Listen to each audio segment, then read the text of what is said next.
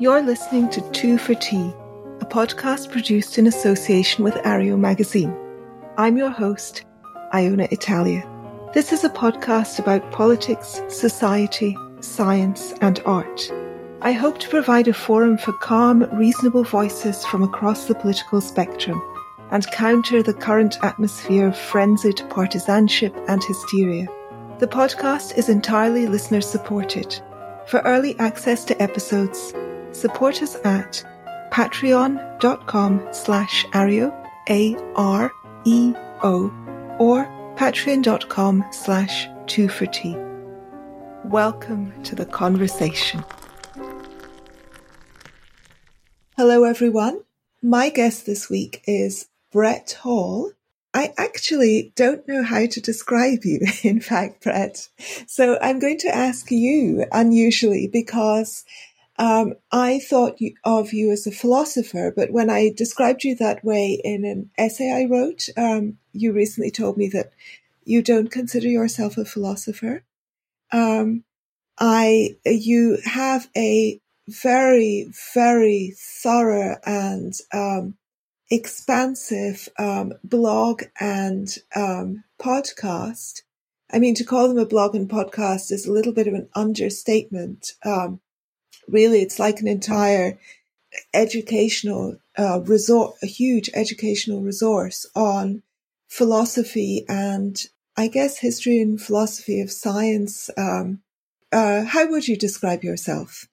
I was asked this once before on a podcast interview that I gave, and the best I could do was give what I'm calling the Popperian answer, which is not to tell you what I am, but what I'm not.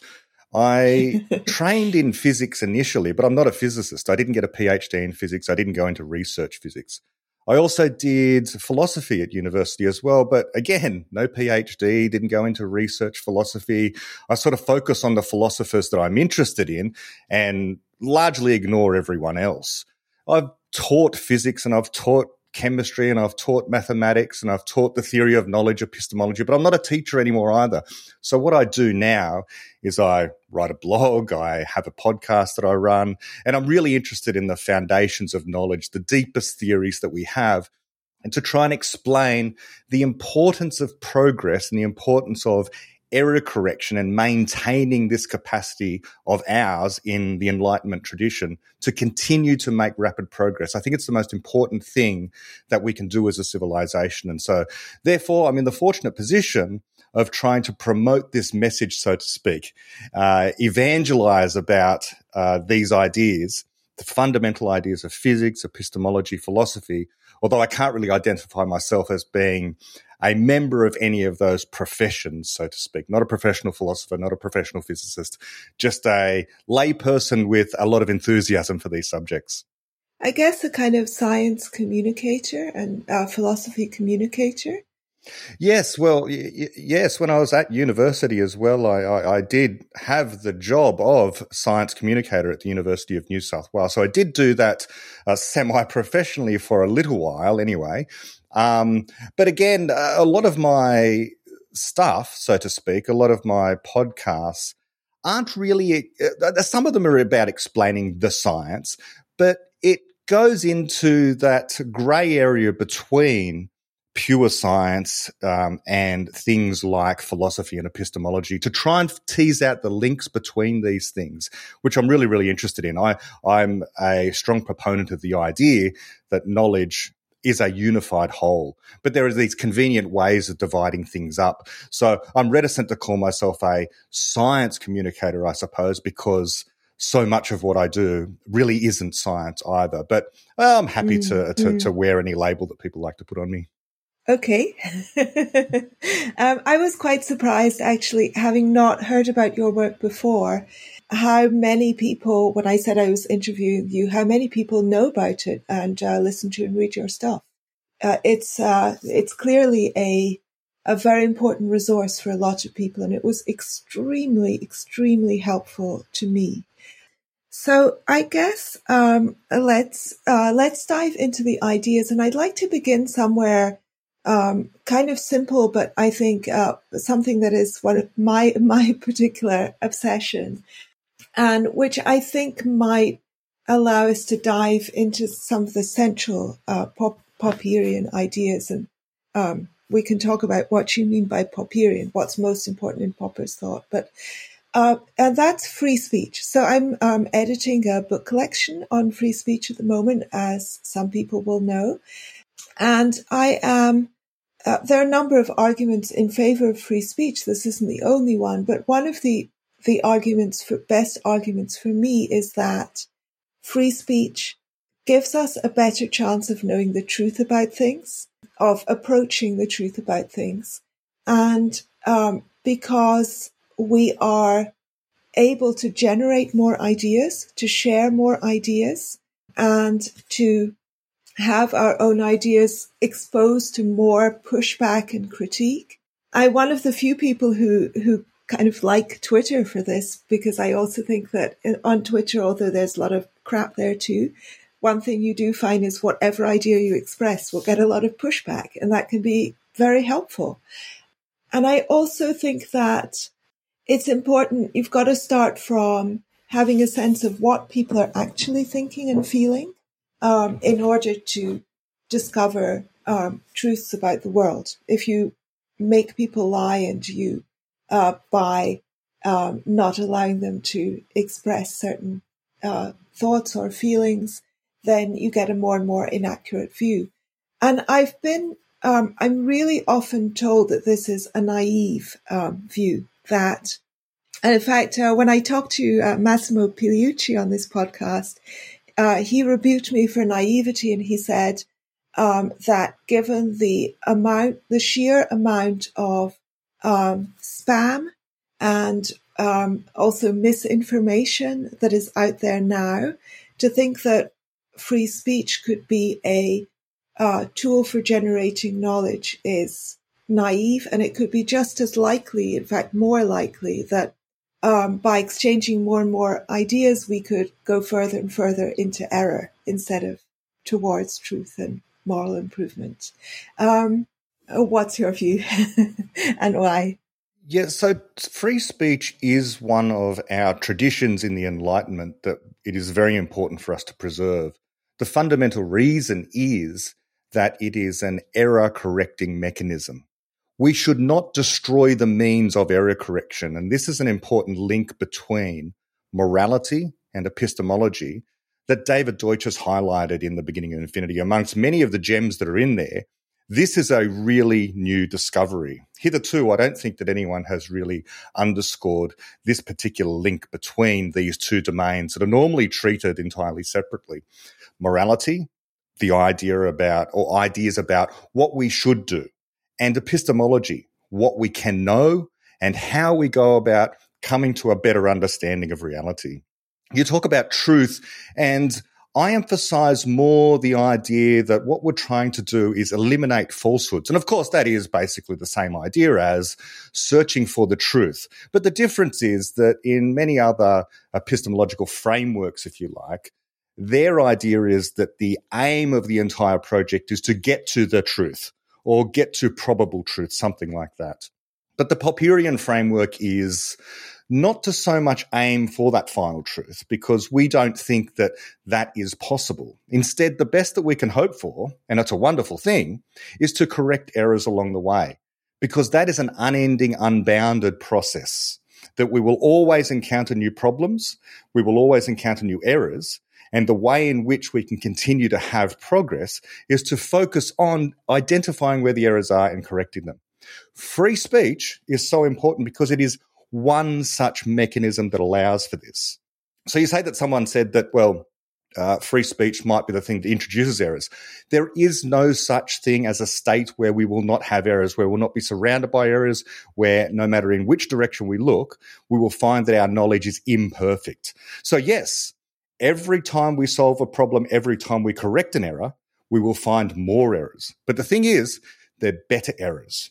And this is the way in which we can explain the slow ratcheting up of progress that we've seen over the millennia, and particularly over the last few centuries.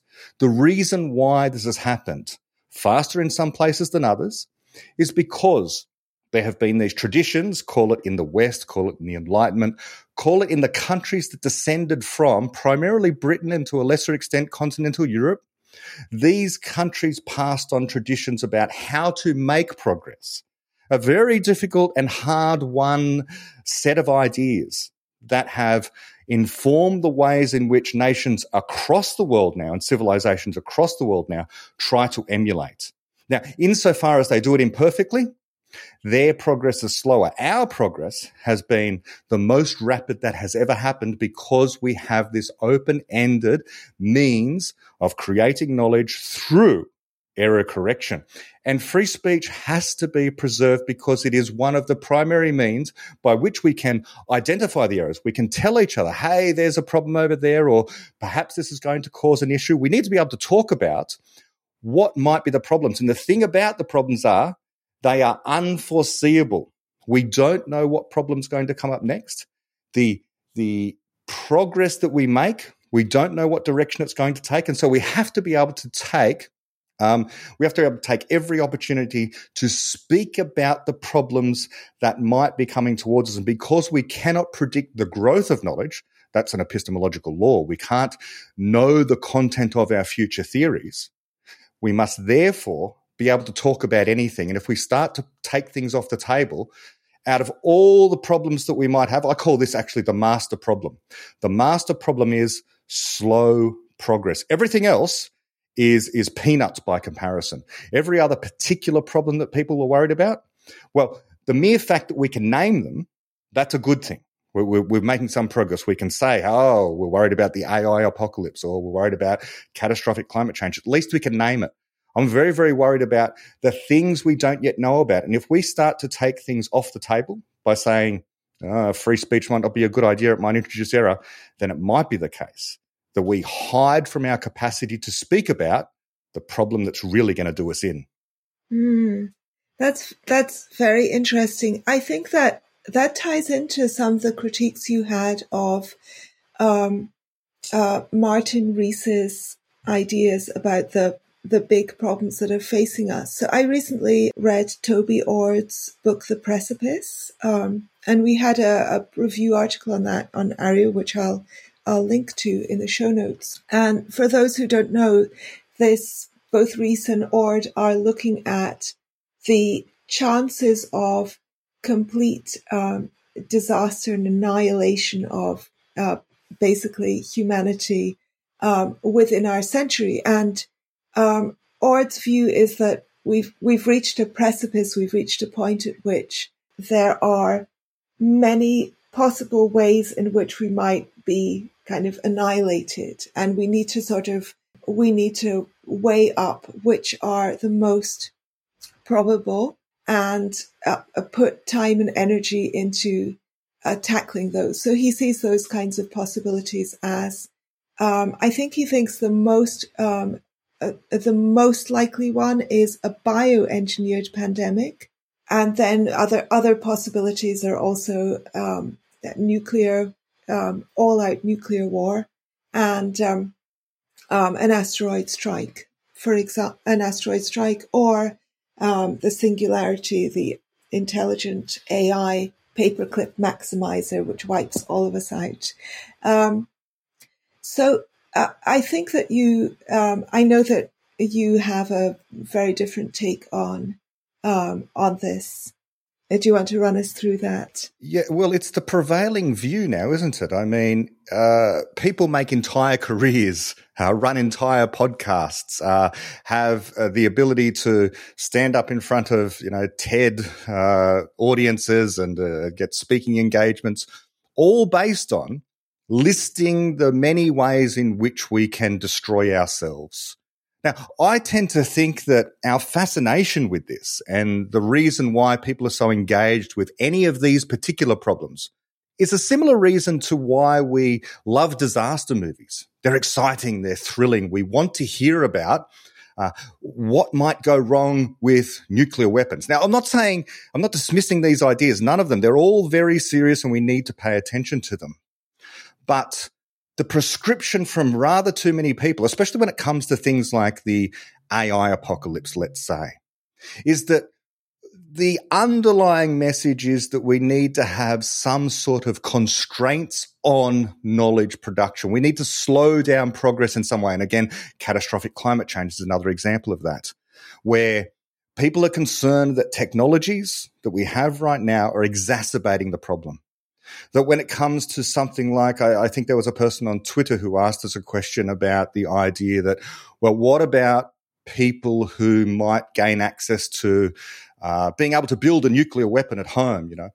These concerns, any of these named concerns, so long as they're not natural disasters, things like, you know, the asteroid that's coming from out of the sky, but there's an important relationship here between problems that seem to be caused by our advances in knowledge, like homemade nuclear weapons, like the AI apocalypse that might be coming, and natural disasters. All of them are to do with whether or not we know how to solve the problem in time. And so the solution to all of them is quite the opposite to what many, many people prescribe. It is not slowing down progress, not being concerned about the rate of progress. It is to increase the rate of progress. Because as I said earlier, the master problem that lurks beneath all of these is a slowing of progress. And many academics and intellectuals and people talking in this space are prescribing a kind of slowing of progress so that our morality, sometimes I speak about this, is able to catch up to our technology, is often the way they put it. But I would never guard against knowledge production in any area at all. Now, I might guard against technology that we already have. That's a separate issue.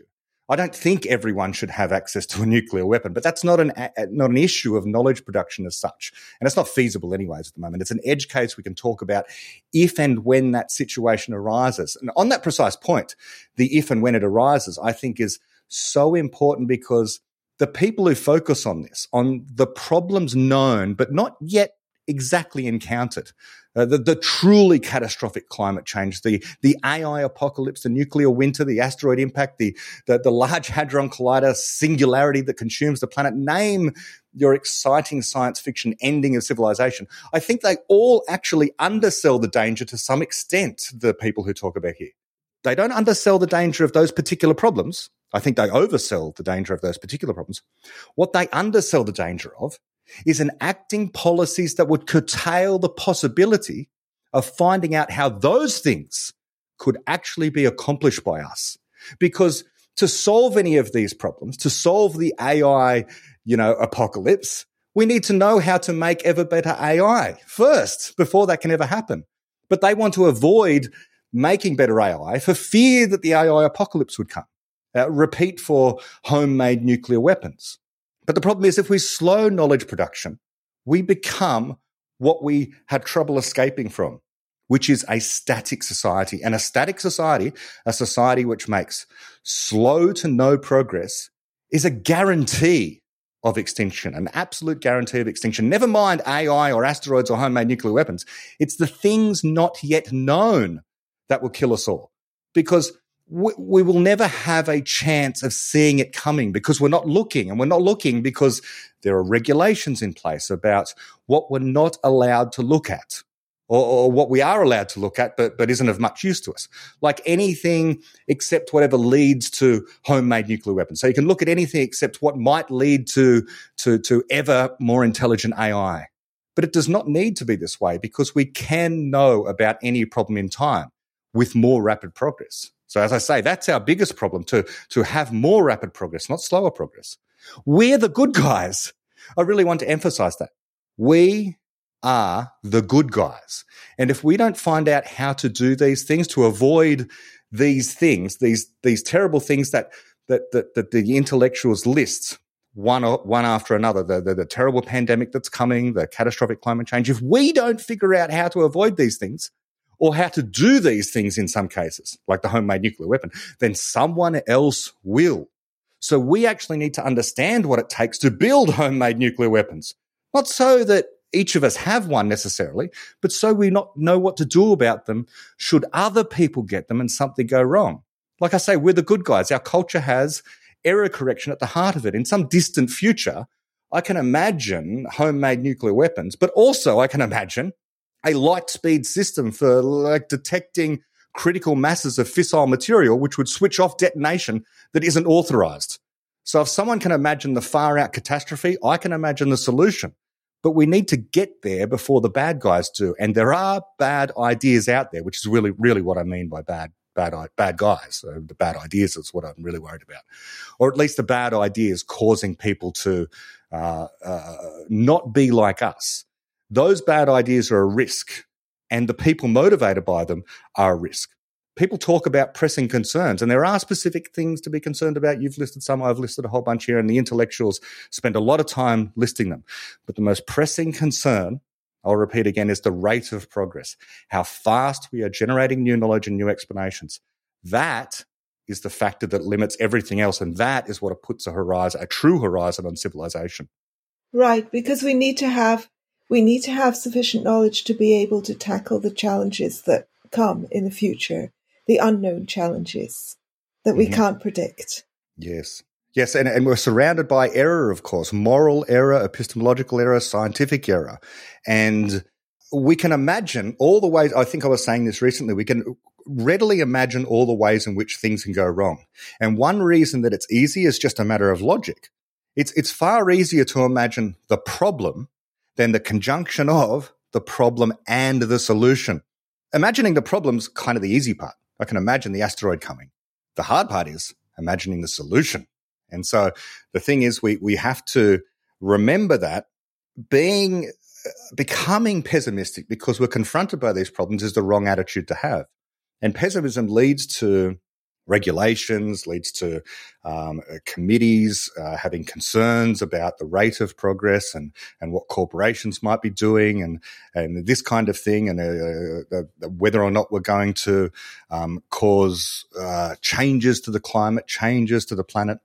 But any regulation, any law such as against free speech, any means which slows down the rate of error correction is slowing down the rate of progress and is going to cause us to be in a position which is less powerful, less wealthy, such that the problem that we haven't yet encountered is going to come up behind us before we notice it and wipe us out, or is going to be of such a magnitude that we're going to be too puny, too lacking in wealth, too lacking in power in order to counter it. Thank you. Yeah, I was thinking as you were saying that things that we previously thought of as being acts of God, against which we're completely defenseless, have proven to be tractable problems given greater knowledge. So, for example, a friend of mine actually got syphilis, and back in the 19th century, so many famous, well-known artists and writers died in terrible agonies from syphilis after first going mad. And for a while, syphilis, the only treatment was to give people with late-stage syphilis, deliberately infect them with malaria, which is a really strange side note of history. But now, so he came to the doctor, he had syphilis, he took antibiotics for 2 weeks, and that was the end of that. So and that would have been kind of inconceivable 200 years ago. So we are really, what we consider to be a problem that is insolvable, maybe just insolvable to us because we don't yet know what the solution is. Precisely. I mean, as David Deutsch has said in, again, The Beginning of Infinity, it's not that, the early physicists wondered about, going back to the early 1900s. It's not that they were worried about something like nuclear war. It's that no one in the civilization could possibly even conceive of nuclear war because there was no such thing as nuclear physics, go back 2 centuries or something like that. So this is the situation we're in now. There are going to be the analogues of whatever the people in let's call it the 1800s, would have thought about nuclear war. There's an analogue of that for us now. Who knows what it is? We can't imagine it by definition. We can't even begin talking about it. But eventually we'll find out what that thing is. That technology, that bit of science, that problem that's out there that is simply inconceivable today because of the state of scientific knowledge right now. And the only way that we are going to, again, as I keep on harping on about, the only way that we're going to be able to counter that problem is by getting there first as the good guys. I keep on saying the good guys. By good guys, I mean absolutely anyone who shares the worldview of trying to solve problems through a free association of people who can create wealth in the most rapid way possible and speak about absolutely anything that they wish to, researching more or less anything that they wish to, in order to aim for a better, more prosperous, more wealthy, more moral, more scientifically enlightened, more philosophically enlightened world. That's what we want. We want to escape from the static societies that we all descended from, and more fully embrace this idea of a dynamic society, a society that is rapidly able to solve the problems not merely of now, which is another thing I keep harping on about, but the problems of tomorrow that we don't yet know about. You know, obviously, things like nuclear war, things like artificial intelligence, in a sense, have always been there as potential problems, but we didn't know about them until we understood the science and technology, and in some cases, the philosophy underpinning these ideas as well. Once that was discovered, then the problem was brought into view, and it's then that you can find the solution. As we like to say, problems are inevitable. There's no way of escaping this circumstance that we're in, except, as we say, through death. Death is the only unproblematic state. It's then that you no longer have any problems, and we want to avoid that state. That's not a good state to be in. Yeah, I was thinking with regard to the nuclear thing that one of the ironies is that when I was growing up, that was our greatest fear was nuclear war. When I was a teenager in and in my early 20s in the 80s. And at the same time, and also there was a lesser but pretty serious fear of nuclear power, fallout and nuclear accidents at power plants, etc. And now, in fact, nuclear power is the thing that is, at least temporarily, one of our best bets for solving a current problem of climate change and environmental degradation through kind of climate change. So a greater switch to nuclear power. So the thing that I was one of the things that I was most afraid of, I've now become an enthusiastic proponent of, because it seems like a potentially good solution. So I'm very self-conscious about the fact that there are no complete solutions. It's always just a provisional. It's just trying to correct errors. It's just provisional guesses that we're going to revise later. But it does seem to show how unpredictable problems and solutions are. Yeah, and look, I was the same. Although, as I say, I had a deep interest in physics even in high school, and I didn't know what to think myself about nuclear energy. I understood the history of places like Chernobyl and 3 Mile Island, these accidents that had happened, where technology had been involved and the technology had gone wrong and caused absolute catastrophes for people. And so in Australia, for example, legislation was passed here where no nuclear power reactors for the generation of electricity were built at all, although we're sitting on one of the largest uranium deposits on the planet, if not the largest one, or one of the largest ones anyway. But we export the uranium. We don't use it here. And remarkably, over the last few weeks here in Australia, although I did a podcast on this recently, the fact that not only do we sit on one of the largest uranium deposits on the planet, we sit on one of the largest coal deposits on the planet, and we've got a large amount of natural gas as well. But only a few weeks ago, there were great concerns that places like Sydney, the largest city in Australia, and other areas on the east coast of Australia, the states of New South Wales, Queensland and Victoria, may have gone into blackouts, may have run out of electricity at certain times, and the government was requesting that people ration their use of electricity. How could this situation have arisen? Electricity, the production of electricity solved very, very important problems. Fossil fuels solved very important problems. We moved from terrible problems to better problems. The terrible problems of the past a few centuries ago were people were dying of exposure to the cold during winter routinely. People were dying because their food was unable to be cooked or refrigerated sufficiently, and so they'd get terrible cases of food poisoning. People were dying because the hospital would go into blackout now and again because there was insufficient amounts of electricity. But we managed to find a solution. We moved from that situation of dire health and terrible cold and lack of fertilizer, which is another thing as well, that comes out of this capacity to generate vast amounts of energy and then be able to refine certain things and to do mining as another thing as well. So we moved from that situation of not having those things and having terrible disease and high rates of death due to cold and exposure and that kind of thing, to a situation where we have largely solved those things, or certainly solved those things to a much greater extent than they were possibly solved in the past. Now, people tend not to die of exposure to the cold, certainly here in Australia and in large areas of Europe now. They tend not to die of exposure to the cold. And why? Because we have a ubiquitous network of relatively cheap energy of electricity production. But what do we get for that?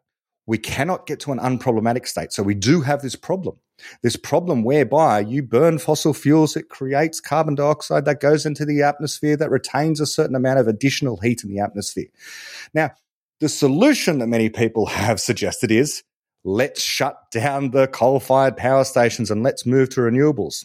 Now, that could be a solution. However, if by doing that, we run into the situation where, as appears to have just been avoided, barely, by the skin of our teeth, just been avoided in Australia, blackouts, where people have no electricity whatsoever, then we're going backwards, not forwards to better problems, but back to the worst problems. And so this is the concern that I often have about top-down authoritarian approaches to these things. Instead, there should be a proliferation of different solutions.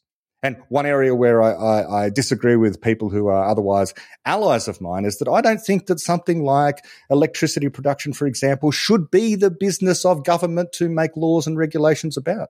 I think that if people want to choose, for example, a green option, then they should be allowed to. There should be that option, but it should be an option.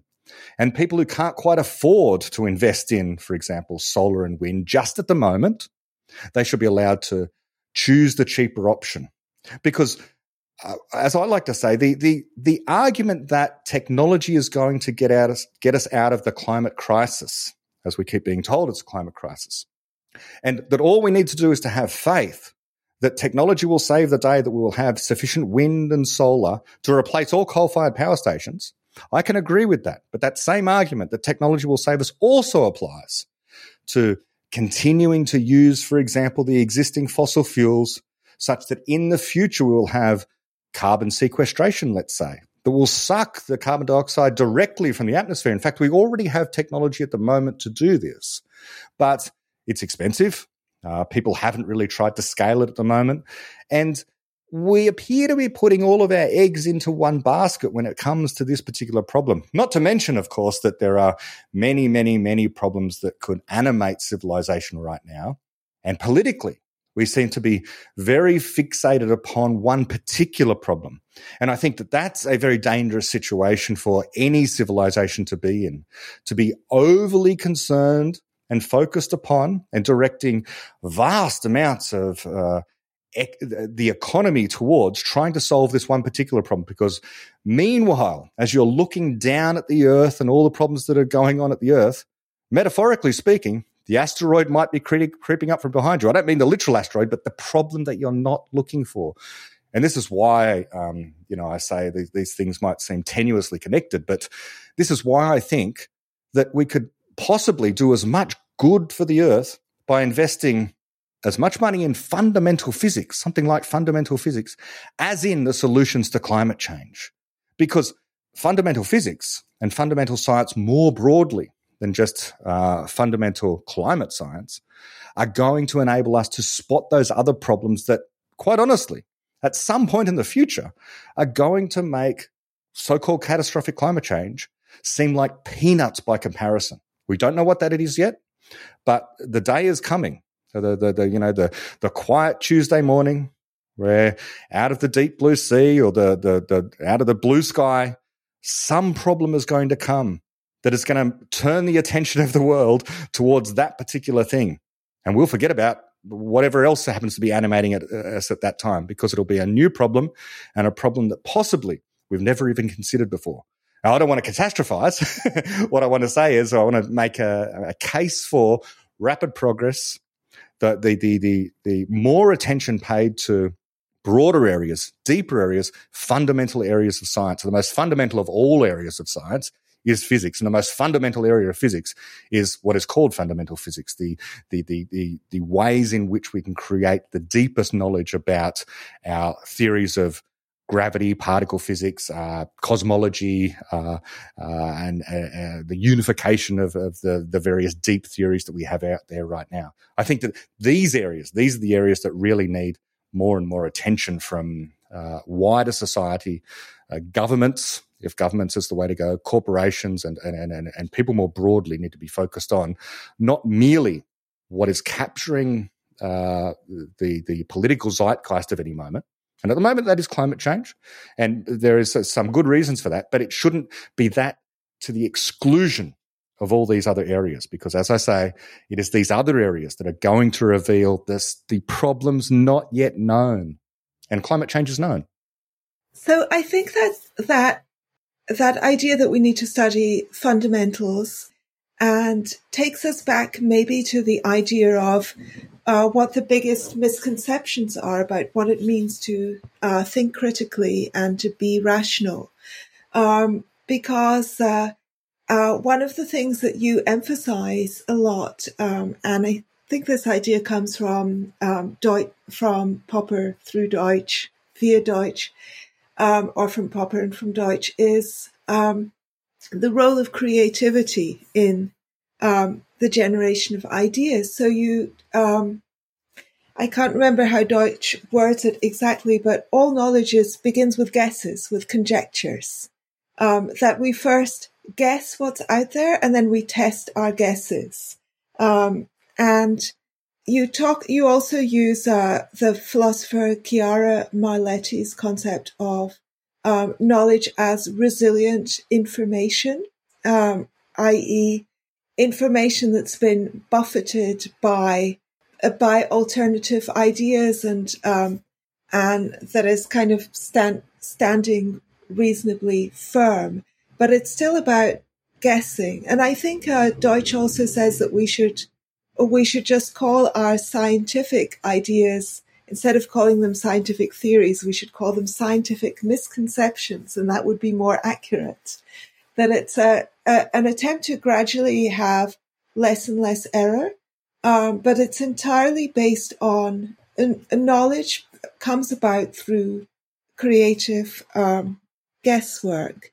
Could you say a bit more about that and a bit more about what people misunderstand about the nature of critical thinking? Perhaps also referring to what justificationists and Bayesianists misunderstand about that. So for much of the history of philosophy, there has been this great debate about what knowledge actually is. When someone says, I know X, where X is anything at all, I know that the sky is blue, I know that God exists, I know that nitrogen is number 7 on the periodic table, whatever that thing happens to be. For a long time, it was debated about what precisely this thing knowledge is and what precisely this term I know happens to be. Although there were early ancient Greek philosophers that kind of orbited the correct notion, what I would regard as the more correct notion of what knowledge is. It was Plato and others and Aristotle who promoted this idea that knowledge is a form of justified, true belief. And this still pervades academia today. And even people who kind of disagree with parts of the definition basically accept aspects of it and they don't deviate too much from it, unless they've read and understood Popper or encountered David Deutsch at some point. Now, this idea of justified true belief, firstly, it reduces knowledge to being all about the subjective contents of a human being's mind. Beliefs. Okay, beliefs.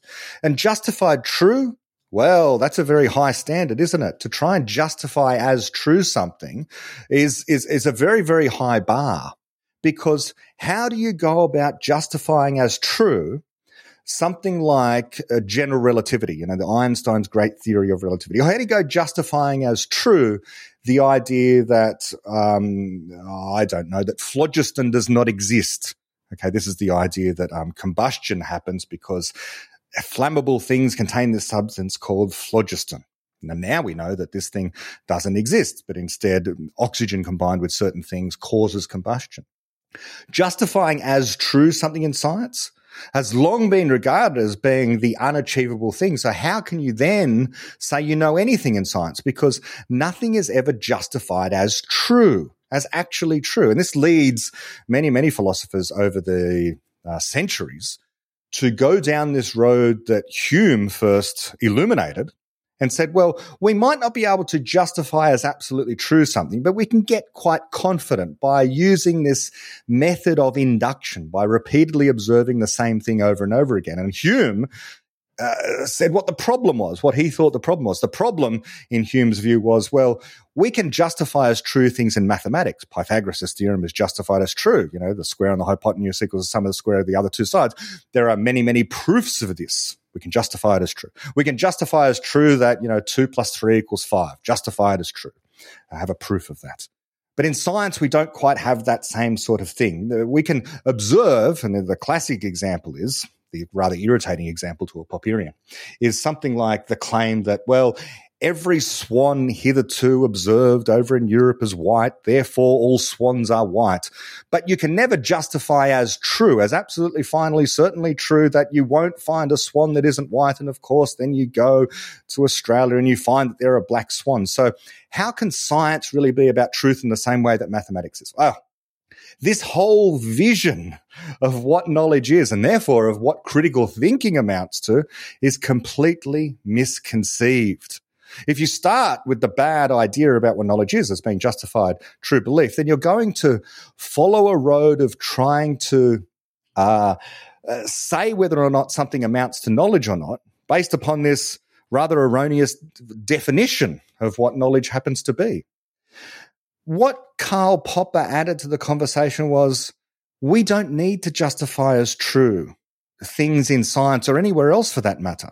So this problem that Hume said was a problem isn't a problem because induction's not actually a thing. You can't actually repeatedly observe a thing over and over again and conclude on the basis of X number of observations, 10 observations, 100 observations, 1,000 observations in a row.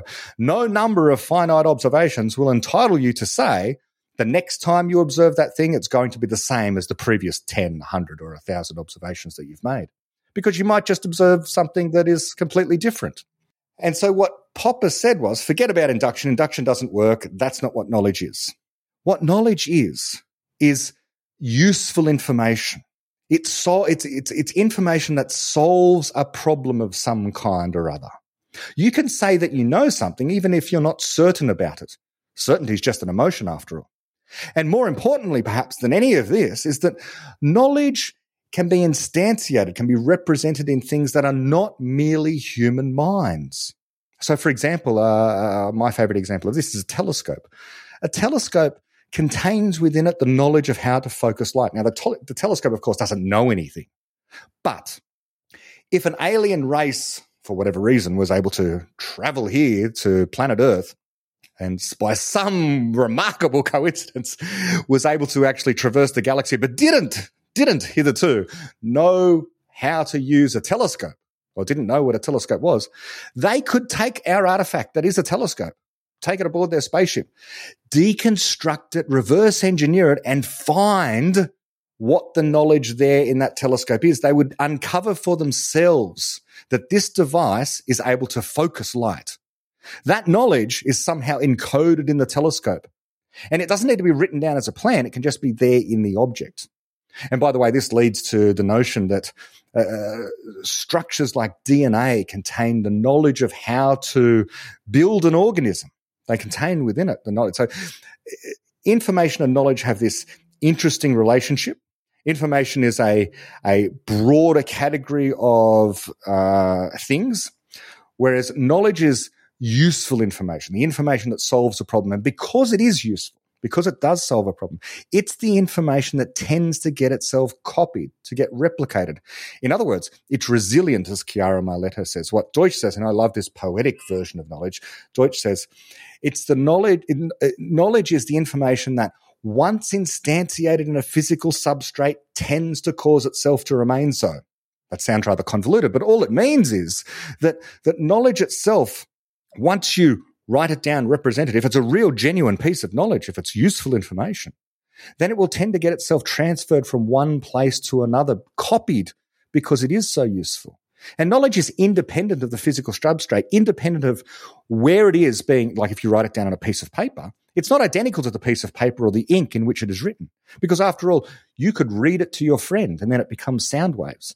Your friend can then remember that thing, that piece of knowledge, and then it becomes crackles of neuronal activity going on in the brain. And then if the person types it out on a computer, well, then you've got a different representation. It's then pixels on a screen. And then it might be sent as an email, and then it becomes light through optic fiber. So the knowledge is being preserved at every single stage of this transmission, at this different replication.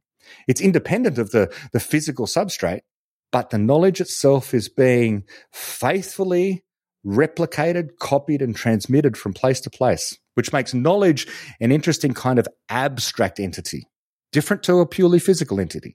Can I interject for a moment? Because I was just reminded of the famous example that William Paley gives of the watch that is found on the heath. And Paley is in a sense recognizing that there is knowledge embedded within the watch. So if you find a watch on a heathland, that a watch, finding a watch there is different from finding a stone there. The watch can't have been assembled by chance. Some kind of design went into making the watch. And therefore, Paley imagines that knowledge was created by a designer, God. And this was one of the kind of a classic pre-Darwinian arguments for a God. Probably Paley's the best one of the people making those kinds of arguments.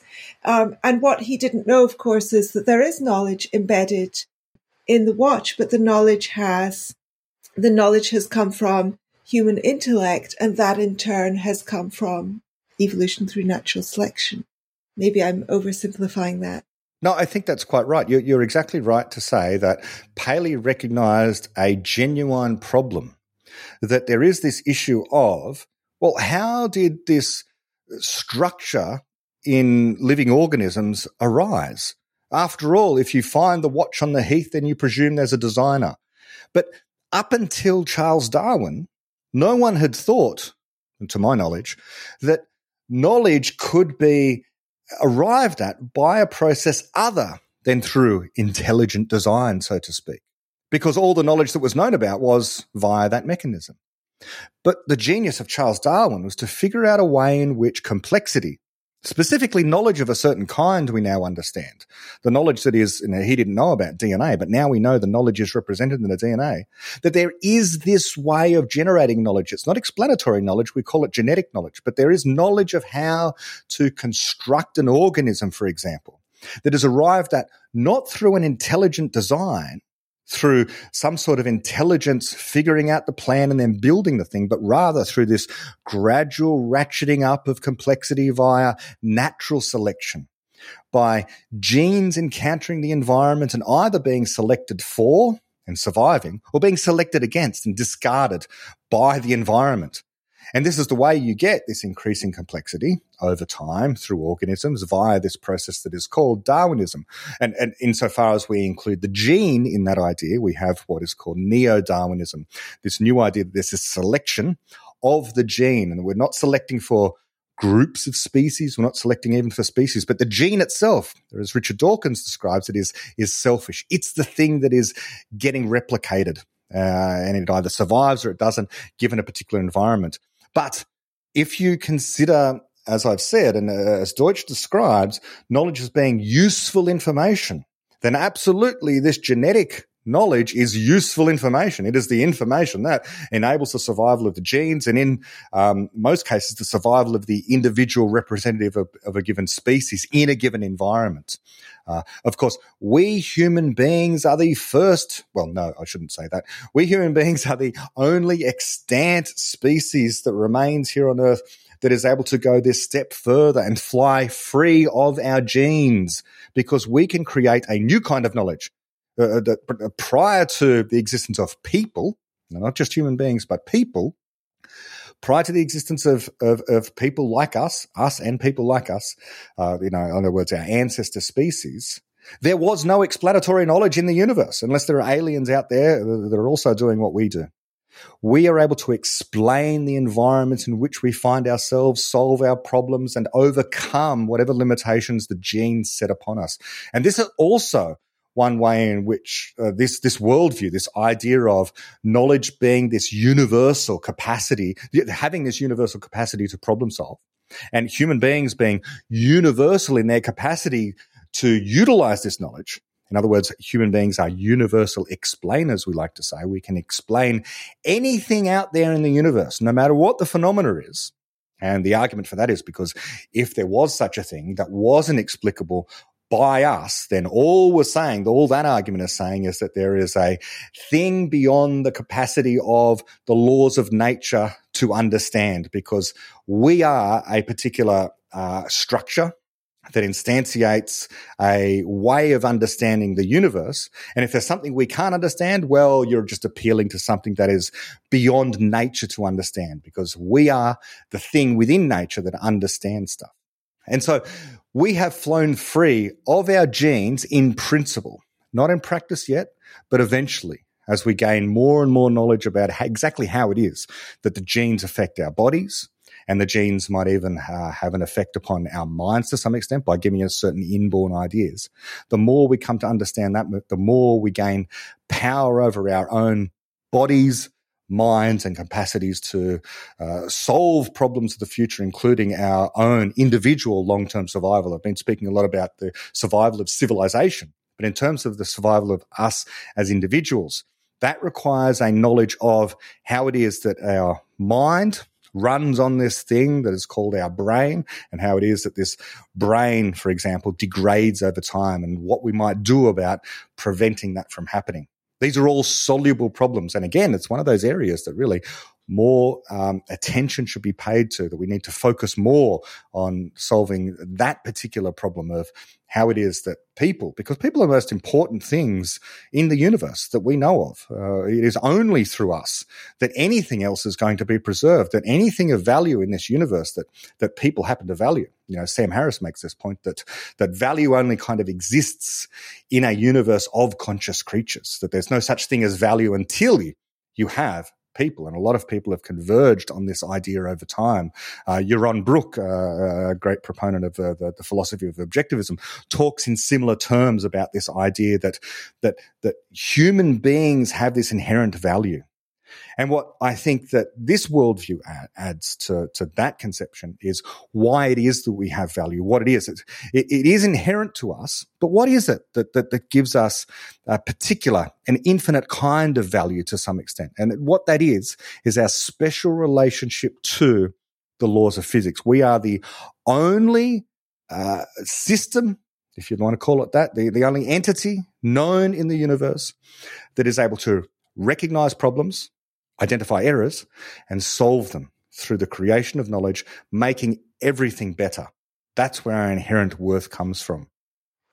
Thanks, Brett. I had a couple more questions about knowledge specifically, and then I'd like to talk a little bit about morality and also tolerance. So first of all, I think that so we've talked a little bit about how knowledge is generated through conjectures, making guesses about things and then testing our guesses, stress testing our guesses. And you also talk about, Deutsch uses the phrase, I think it's Deutsch who uses the phrase, that all observation is theory laden, i.e. that there is really no such thing as gaining knowledge just purely from observation, the kind of empiricist model of knowledge. Locke's kind of model that you go out into the world and you look at things, and by looking closely, you discover truths. What does Deutsch mean by the idea that observations are theory laden? And how does this differ from an empiricist worldview? So there's two ways of coming at that notion of observation as theory laden. On the one hand, it's the idea that we need to have a theory of what to look for in the first place. So it's not like I think Popper had this notion that he would begin some of his lecture series with a simple word. He would say to his class of students assembled before him, observe. And that's it. And of course they would then go, observe what? Observe how? Quite right. First you need a theory of what to observe and how to go about observing and how to gather the data. So that's on the one hand. On the other hand, we also have this notion that we know that our senses are very complicated data collecting devices. Well, when you say you go out and let's look outside and see the beautiful tree with its lovely green leaves, I can see that the tree has green leaves. Okay, very well. Let's think a little about that process, the theory of how it is you observe those green leaves, because what's actually happening? If it's a nice, bright, sunny day, is there are photons of light. This is our theory, right? There's the photons of light coming all the way from the sun through the atmosphere, hitting that tree. And by the way, those photons are all colors of the rainbow, all colors of the spectrum. Combined together, they make basically white light. All of them are absorbed except for the green ones. The green ones are reflected, and that's why we see the green photons. They then bounce off those leaves, entering our eye. At the front of our eye is the iris. It goes through the iris, it goes through the vitreous humor, through the lens of the eye, through the eyeball, and eventually, after being refracted, and that itself is a complicated process when it comes to individual photons being absorbed by the atoms out of which your eye is made and then re-emitted, absorbed and re-emitted, until that photon reaches the retina, the black part at the back of your eye, which is what you're seeing when you look into someone's eyes. That black part is the retina at the back, exciting cells at the back of that retina and causing a change in molecules. These molecules in the cells of the eye, they bend and warp, and in doing so, when struck by light of a certain frequency, release electrons which then travel or cause electrical impulses to go via the optic nerve back into the brain, where they're then decoded by the visual cortex. That huge, long, complicated process that I've just given you is the theory of observation of just sight. So you've got a similar thing for, when it comes to hearing. So theory laden. I mean, at any stage along that process, something could go wrong. Error could creep in. And we can never guarantee that error isn't a part of our observation process. So this is the sense in which we mean observation is theory laden. There's two ways. We need to know what to look for. We need to know what to look at and how to do it. And also that there's no such thing as directly observing. That when you're looking at leaves on a tree, what does it mean to say you're looking at leaves on the tree? Well, it means you're collecting photons, but you're not even seeing photons as they are. What your brain is doing is interpreting neuronal firings. That's what's really that's what observation amounts to. So it's far from direct. I mean, your brain is all the way over here and the leaves are all the way over there, and you're saying that you're observing them directly? Well, not quite. It's this complicated process. Now, it could be the case, and we know this, that our senses can go wrong now and again. And this is why, and Neil deGrasse Tyson, a great popularized science, makes this point. This is why we have such a thing as science. This is why we have data collecting devices. Specifically because of error correction, because we cannot rely upon our naked senses. We have to do repeat observations. We have to use instrumentation, the instrumentation itself. We have a theory of how the instrumentation works. And this is why science is the thing that allows us to correct errors in our own poor data-taking devices, which are our natural senses. And so the Popperian view is that because observations are always theory-laden, and theories can contain errors. Inevitably will contain errors, which we can gradually correct, gradually come to a more refined understanding that it's impossible for us to get to the final theory. What we get instead are better and better approximations to reality, better approximations to whatever the final truth happens to be. We'll never get to the end, and that's a wonderful thing. That's an optimistic idea because it means that progress will just continue on and on and on. Things will continue to get better and better and better so long as we make the right choices along the way. But happily for us, and I think it's a unique worldview in this regard, that even philosophies that are also reasonably optimistic on this point tend to think that the best that we can hope for is one day we will get the final theory of science. One day we'll have in hand the final theory of physics or of chemistry or of neuroscience. Well, we tend not to speak in these terms. Instead, we just think of better and better, more and more accurate theories that are continually improving our understanding in all directions of everything and revealing new and more interesting problems along the way. Thank you. Now I've forgotten what the second thing was that I was going to ask you about this. Oh, yes, sorry. So one of the really interesting things that I took particularly from your podcast is you talk about how to differentiate between better and worse. What we're looking for is when we're evaluating conjectures is better and worse explanations for things. And those better and worse explanations of how we evaluate explanations is in terms of how hard they are to vary. And you give a lovely example of why it's a better explanation for seasons on our planet. The tilt of the Earth's axis is a better explanation than the Greek legend of the goddess Demeter. I mean, obviously it is, but the reason that you give is very clarificatory for how good explanations work. Could you talk a little bit about that hard to vary thing? And also somebody asked on Twitter, is that your original idea or does that come from Deutsch or Popper? That's absolutely from David Deutsch. There's I think a TED Talk. He does a wonderful job of this, an exhilarating talk called A New Way to Explain Explanation, where he goes through precisely that example that you've raised there. And it's also in, I think it's chapter 1 of The Beginning of Infinity as well. All scientific theories have this character of being very succinct and not containing any additional add-ons, superfluous kind of assumptions or statements about reality beyond what is absolutely needed. Every single statement in the scientific theory should be precise and be unable to be very easily varied. Now, you speak of this idea, this ancient, the Greek myth. You can pick any Greek myth you like that accounts for any phenomena that you like just about.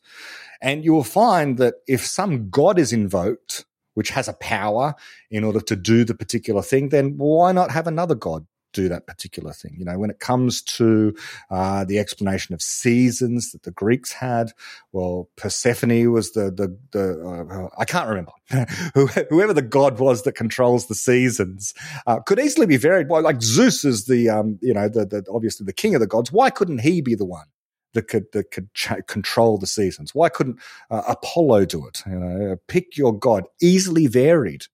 Now, this is not like the scientific account of seasons, where the reason for the seasons is that the Earth is on a tilt, and as the Earth orbits the sun, then areas of the Earth's surface are differentially heated because either they're pointing towards the sun or they're pointing away from the sun. So for a certain part of the year, in summer in the northern hemisphere is pointing towards the sun. And then when it's winter there in the northern hemisphere, it's summer in the southern hemisphere. Why? Because the southern hemisphere is now pointing towards the sun. It's receiving more direct sunlight. That is a very hard to vary explanation in the sense that you can't change the sun for any other cosmological body. You can't alter the tilt of the Earth. You can't say it's 45 degrees and not what it is, 23.5 degrees or something like that. You can't alter the northern hemisphere for the southern hemisphere. Every single part of the theory serves an explanatory purpose. And this is true of every single scientific theory, that you need the various components there in order to do the job of explaining so that you solve the problem that you want to solve. You know, for a long time, it was a mystery as to what the structure of the atom was. And various experimentalists, people like Rutherford, would do experiments by firing radiation of a certain kind. In the case of Rutherford, I think they were using, and his collaborators were using alpha particles, which turn out to be helium nuclei. They would fire this at a sheet of gold leaf, very thin pieces of gold. And now and again, surprisingly, when you're firing this alpha radiation, this stream of helium nuclei at the gold leaf, now and again, some of them would bounce back and they could be detected, which is a remarkable thing. Most of them went through, but some bounced back. Now, what was the explanation of this? Well, their theory was that what you have in an atom is a very diffuse setup where electrons are very, very small and they orbit a very, very tiny but very, very massive nucleus. And this very massive nucleus, when it is struck by an alpha particle, it can cause that alpha particle to bounce backwards and be detected behind from where it was fired. And so all of that idea is very hard to vary. You can't change the nucleus for the electrons. You can't say the electrons are positively charged and the nucleus is negatively charged. All of these components of the explanation have serve a functional purpose.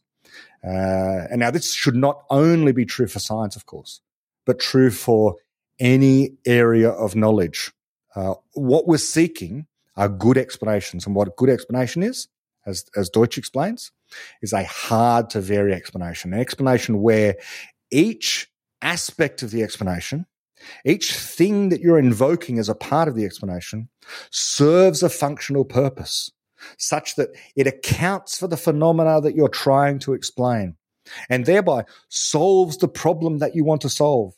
And in science, part of this, just one part of it, is that it enables, therefore, the prediction of certain things, especially in the physical sciences. Yeah, I think that hard to vary concept is also important in art. So if you're telling a story, for example, and you write, somehow he suddenly began to feel afraid, that will not convince your reader. You need an explanation. You need within the logic of the story, you need an explanation that doesn't feel random and arbitrary, that feels as though, that has a sense of inevitability to it. Or that fits perfectly with the story. So if you look at a story that's especially well crafted, for example, one of my personal favorite novels, Ursula Le Guin's little novel, The Left Hand of Darkness, you have a lot of really bizarre, fantastical elements in that novel. So, for example, it's set on a planet called Gethen, where they are just emerging from an ice age, and so it's an ice and snowbound, extremely cold place. And also, everyone on Gethen is a sequential hermaphrodite, or Gethen, the sentient species on Gethen, the equivalent of humans on Gethen are sequential hermaphrodites. And you also have a visit from an ambassador who has traveled one way from a planet very far away to try to convince the locals to join an alliance. So you have these absolutely fantastical elements, but one of the reasons why the story is so good is that these are, for the narrative of the story to work, all of those elements are necessary, and all feed off each other, i.e. this tale could only have happened under these circumstances, and these circumstances enrich the tale. And it's also a kind of sense in good tragedy as well, this feeling of the inevitability of how things will turn out in a way that you cannot necessarily predict in advance, but once it's happened, gives you that feeling of, it's clear as to why it was this way. And it feels as though it could only have been this way and no other way. So surprises have this, rather than giving you this kind of what the fuck feeling of surprise, it's the surprise of the aha surprise rather than the what the fuck one. And that also seems to me to be connected to an idea, of course, less rigorous than in science and philosophy, but an idea of hardness. How can I put that? Difficulty of variability. Yes. So as I began this conversation, I'm interested in this whole idea that knowledge is a unified whole, and what you've spoken about there illustrates that point.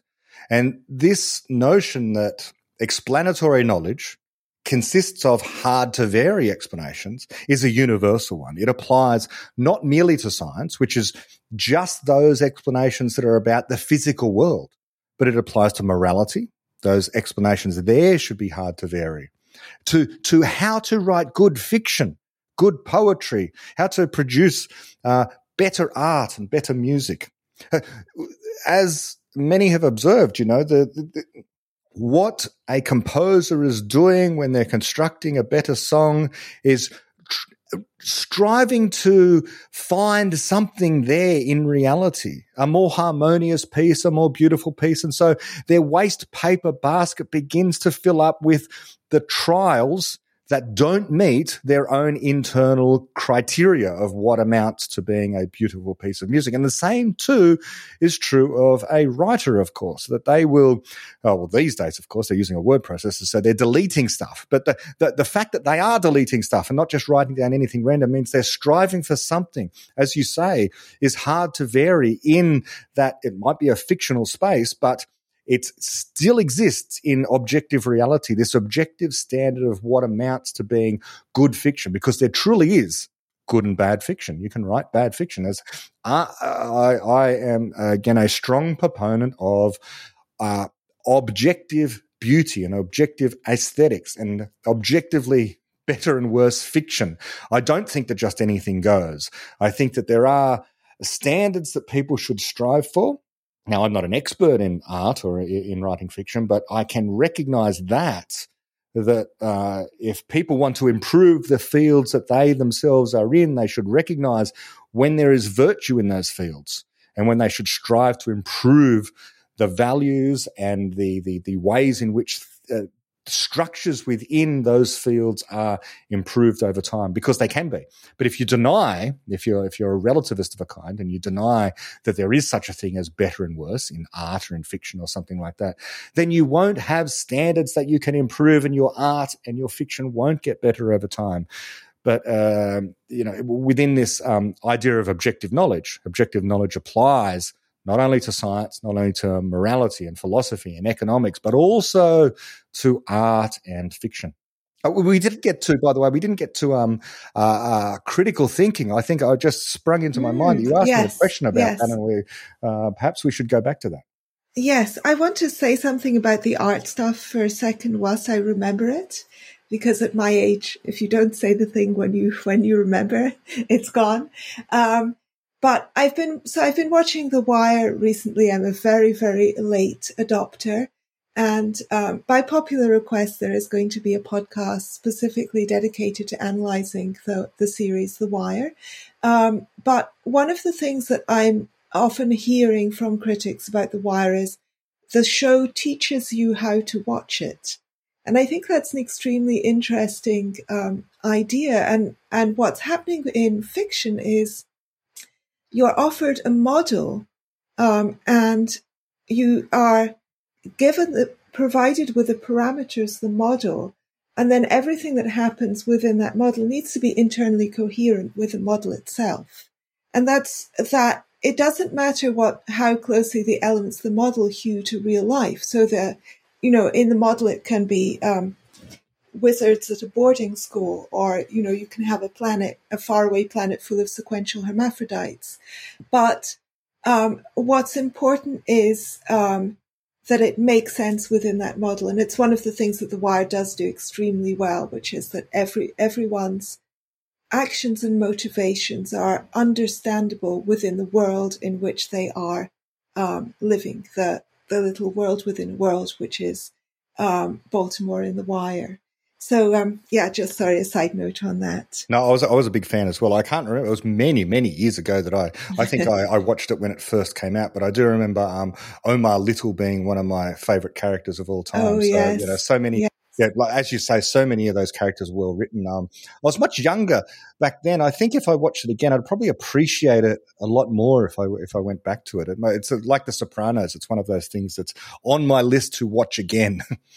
Yeah, it's an incredible thing.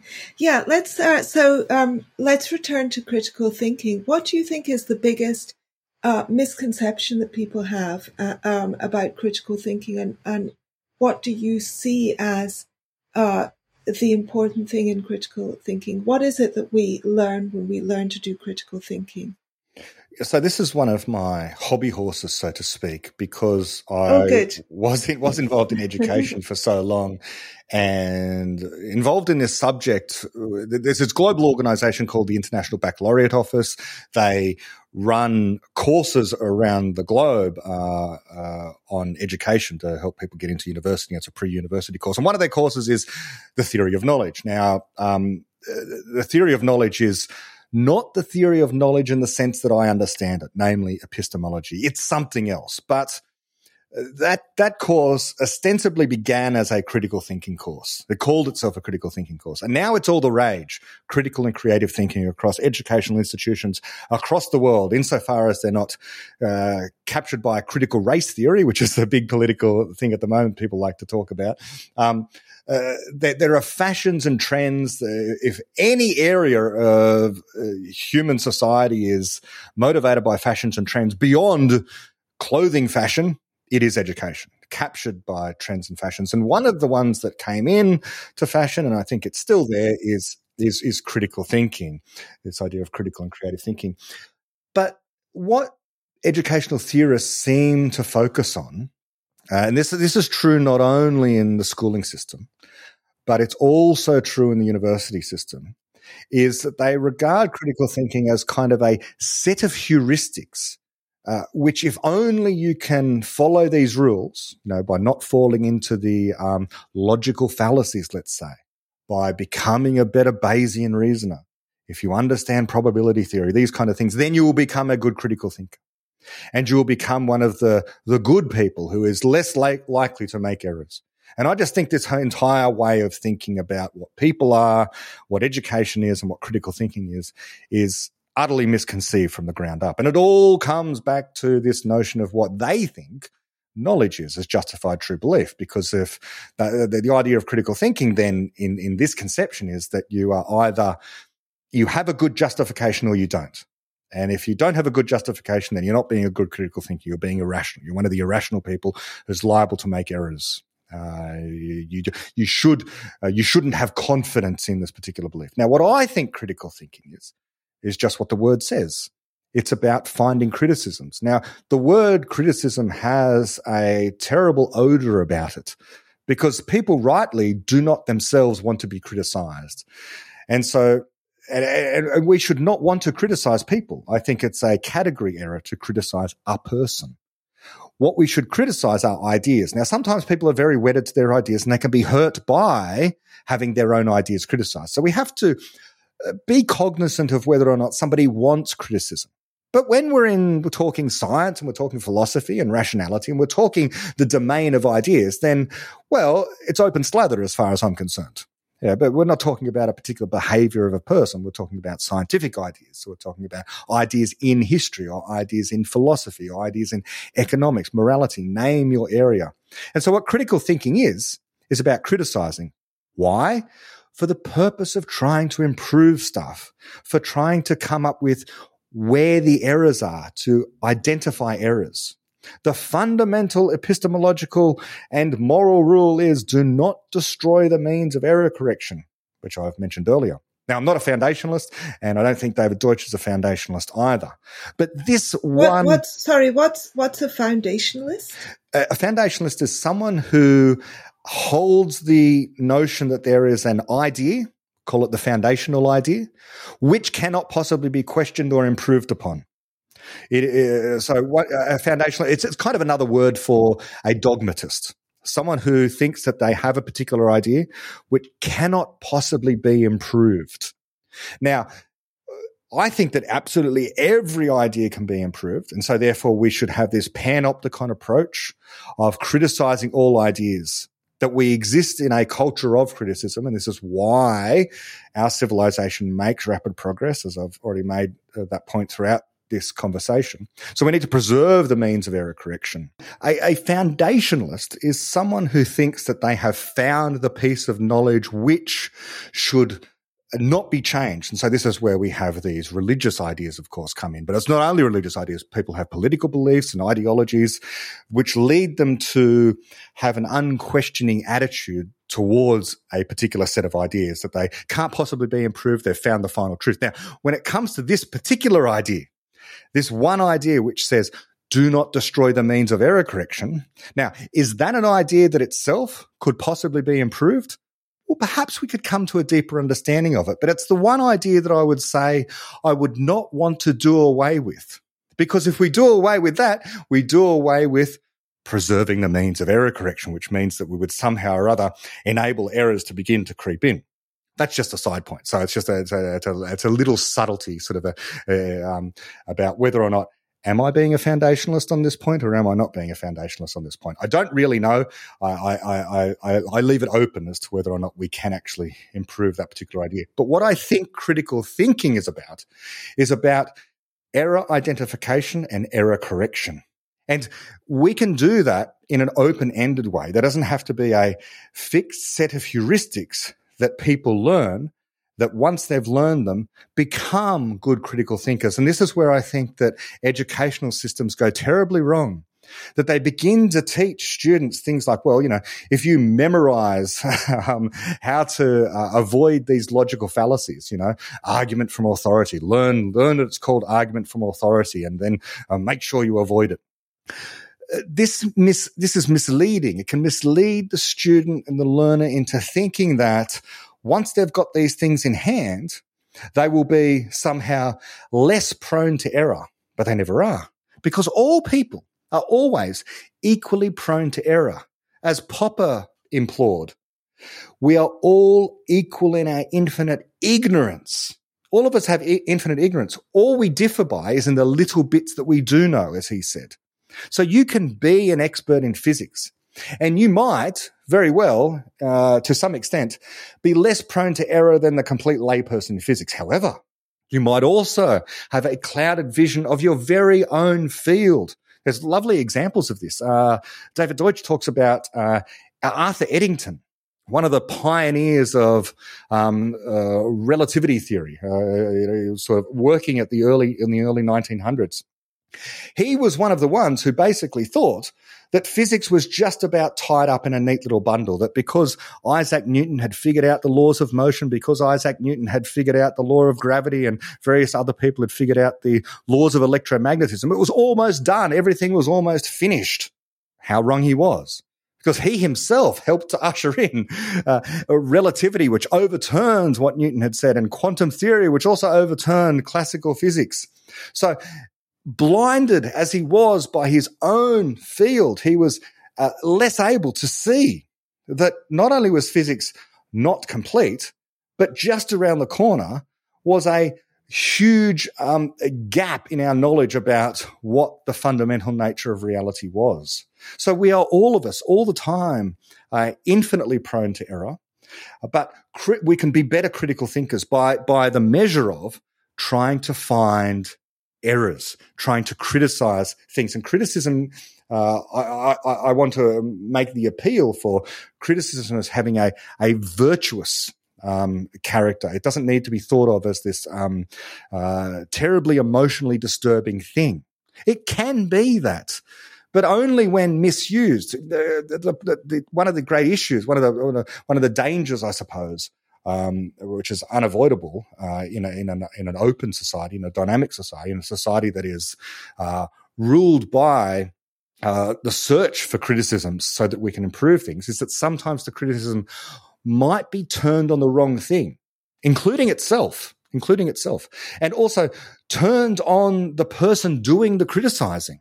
Okay, because if that continues to happen, then a person feels less willing to engage in criticism for fear that they themselves as a person are going to be criticized. So there are hazards with criticism, but those hazards are actually far better hazards to encounter than the hazards that are encountered in a static society where criticism is not allowed, where instead we have rule by authority, and the political authorities or the scientific authorities or the religious authorities are the ones in charge and who say you cannot criticize our set of political doctrines or our set of religious ideas or our set of scientific precepts and rules.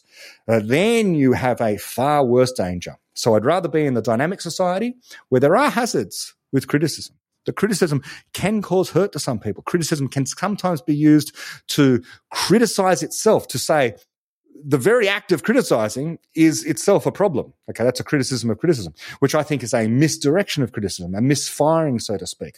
But I'd rather have that problem than the problem of not having criticism at all.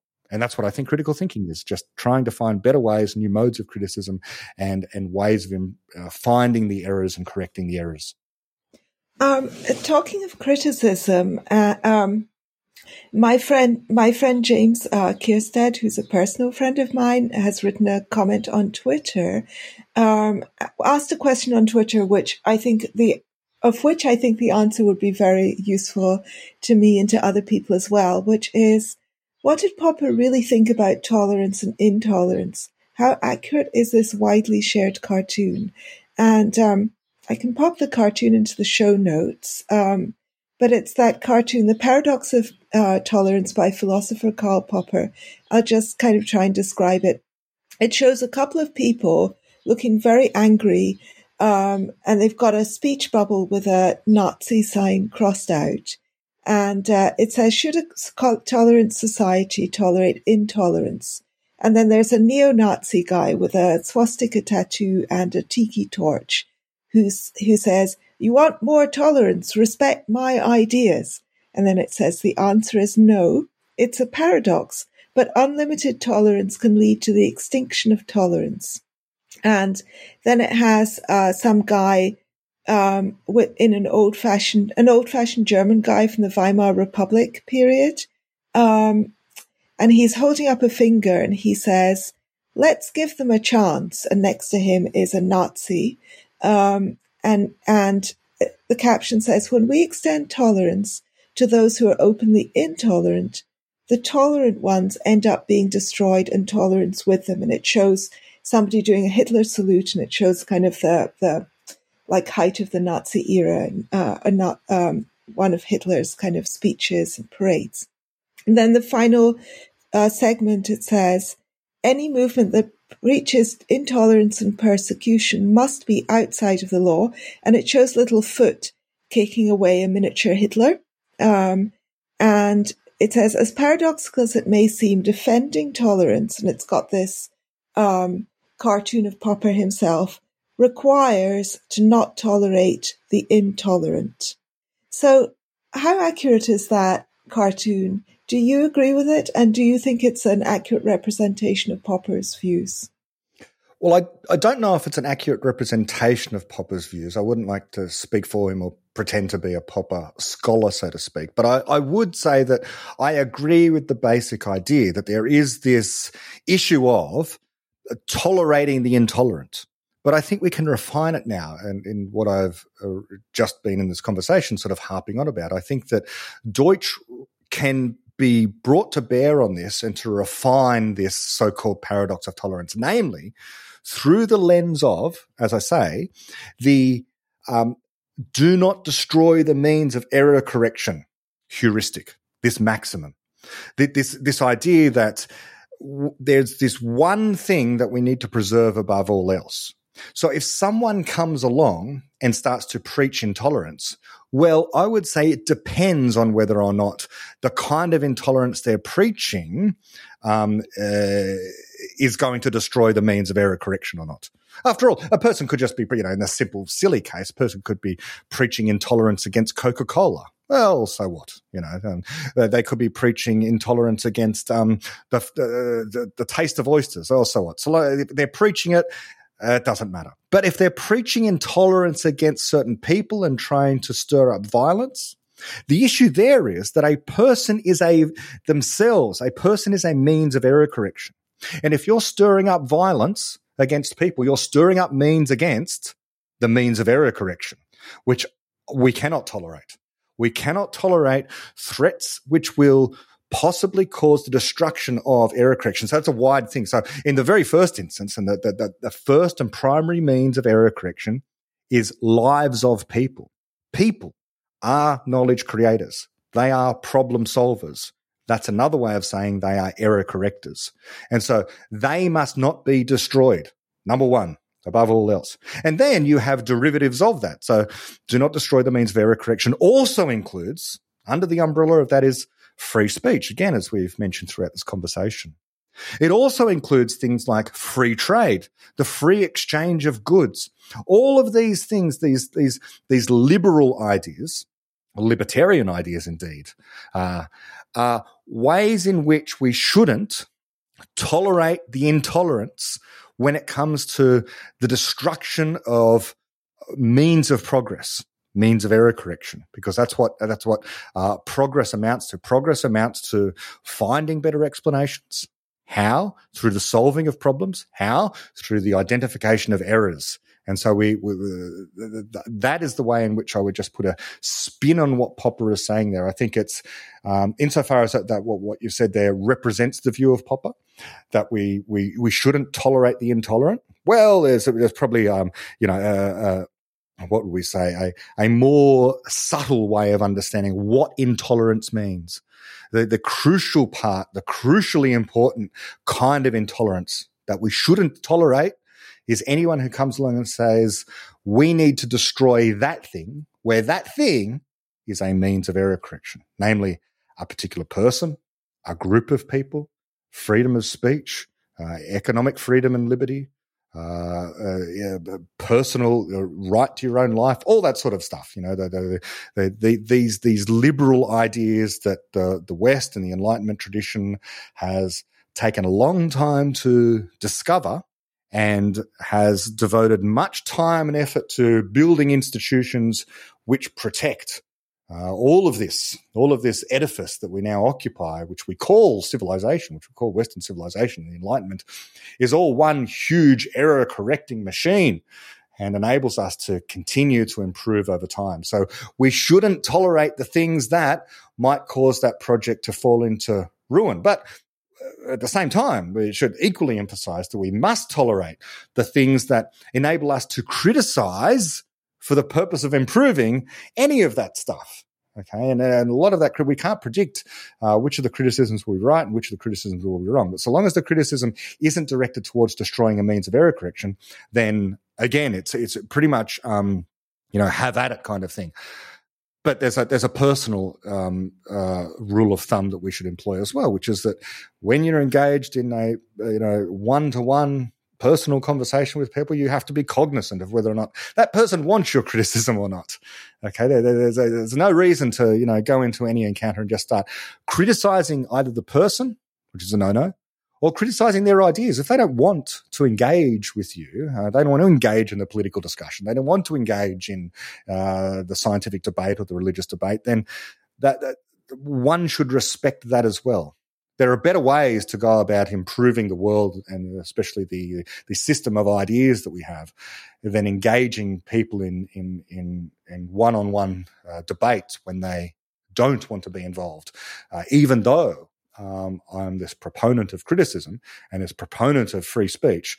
That doesn't mean you have to go around doggedly criticizing people and saying, but criticism's the best thing for you and you need to engage in free speech because it's the only way you're going to improve your life. I don't think that is at all a useful way to encounter other people. But when it comes to just scientific discourse, philosophical discourse, economic discourse in the public arena, then yes, have at it, so to speak, in the most polite and sort of respectful way that you can. That's one of my other hobby horses is courtesy, because I think that courtesy and politeness is these ideas that especially have descended in particular from the British tradition of discourse, which enable fast progress. That when people give up on courtesy and politeness and sort of having a mutual understanding of how it is that we can have a conversation that continues in an unbounded way, in an unlimited way, that is best facilitated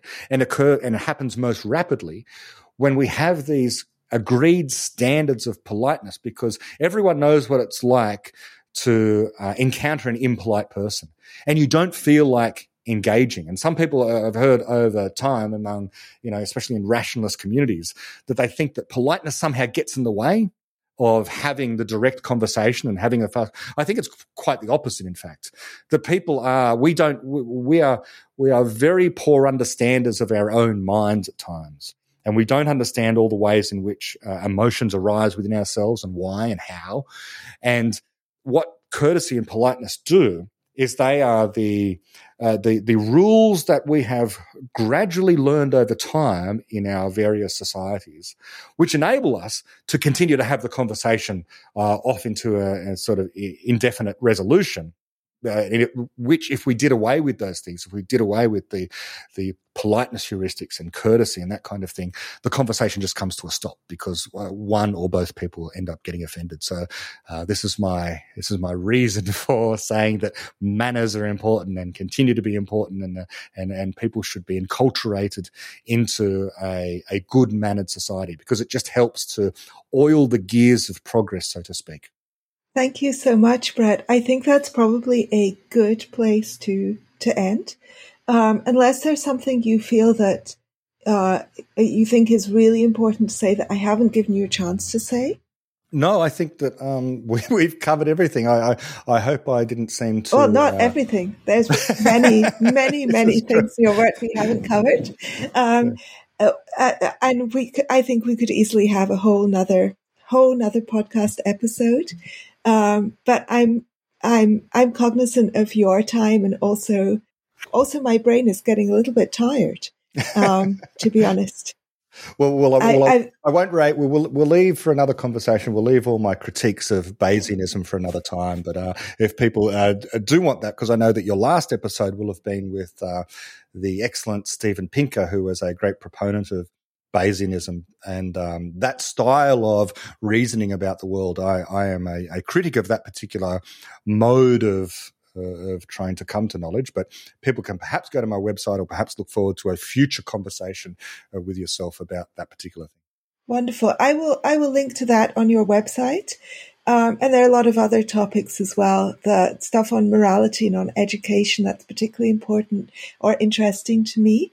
And I'll also link to your series on Pinker's book Rationality, which I think was absolutely fascinating, so that people can see both sides of that kind of debate. And thank you so much for joining me, Brett. Thank you very much. It's been a lot of fun. Have a wonderful week, everyone.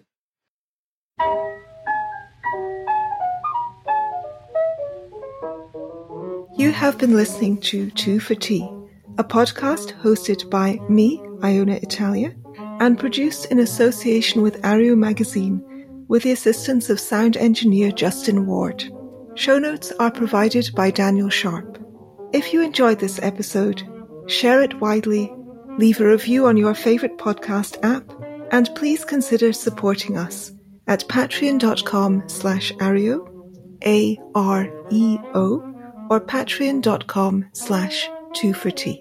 Have a wonderful week.